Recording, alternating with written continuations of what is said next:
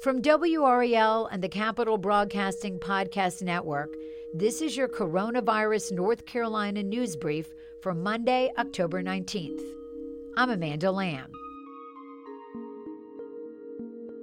As the world's coronavirus cases top 40 million, North Carolina is still one of the states struggling to get the pandemic under control. For the 8th day in a row, more than 1,100 people remain hospitalized here. Although there is a dip in the number of new cases, which is now well below the average of 2,000. It's at its lowest number since early October. The death toll in our state hovers slightly below 4,000, and the number of cases here is at 247,000 plus and counting. More than 200,000 people have recovered from the virus. National health experts say as cold weather sends people inside and they grow weary of masks and social distancing, we can expect the number of cases to rise again this winter. As people are starting to move indoors, are starting to be lax on social distancing, now you're starting to see spread everywhere. And so you're going to see many multiple-fold the number of cases than we saw in the spring if this surge persists. Dr. Fauci warned us that we may very well get to 100,000 new cases, and I suspect that we will because we're not doing anything to mitigate this, right? I also worry that, what we see today is increases in cases and they continue to increase. What we see 2 weeks from now is escalating deaths. While many people are hopeful a vaccine is coming soon, the three that seem the most promising are not seeking immediate FDA approval. Maybe by the end of November, we'll know whether any of the 3 vaccines that are in later stage phase 3 trials, whether any of them are actually working and are safe. And once we get that signal, then we can begin releasing it to the public, possibly through emergency use authorizations. Last week, the coronavirus derailed plans for Senator Kamala Harris, the Democratic vice presidential candidate, to come to North Carolina. She had stops planned in Asheville and Charlotte last Thursday, but canceled those appearances after 2 people associated with her campaign tested positive for COVID-19.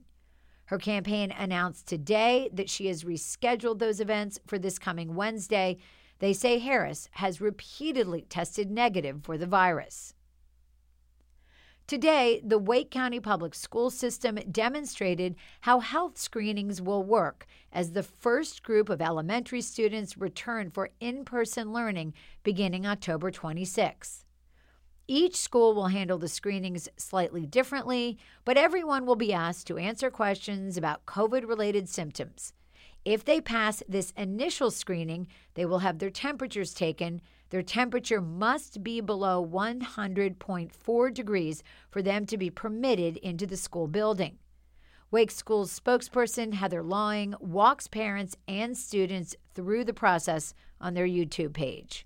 So the important thing is to really follow the instructions of the staff for exactly what you need to do. Here at Southeast Raleigh Elementary, they've got one area set up for walkers over here to do their health screening. They have another area set up for carpoolers to do their screening as they're arriving. And here at Southeast Raleigh Elementary, they're doing the screening still in the car before students get out. It's very important that parents and adults stay with their student until their student has passed the health screening to make sure everything's okay and their student is able to enter the building. School officials are urging parents to make sure they arrive early because the process will make getting students into the building take a little bit longer. In addition to screenings, students must wear a mask on school property. That's inside and outside the building and on the school buses. They will also be required to social distance and to wash their hands frequently. Some students in Nash and Johnston counties returned to the classroom today for the first time since March. Nash County brought back its kindergarten through 3rd grade students today, and 4th and 5th graders are set to return November 2nd. The superintendent of Nash County Public Schools, Dr. Steve Ellis, addressed students and parents on Facebook. It seems like almost yesterday we were closing down our buildings and moving to virtual instruction. And yet here we are at the start of the 2020-2021 school year, a year that will be different than any we have had experienced.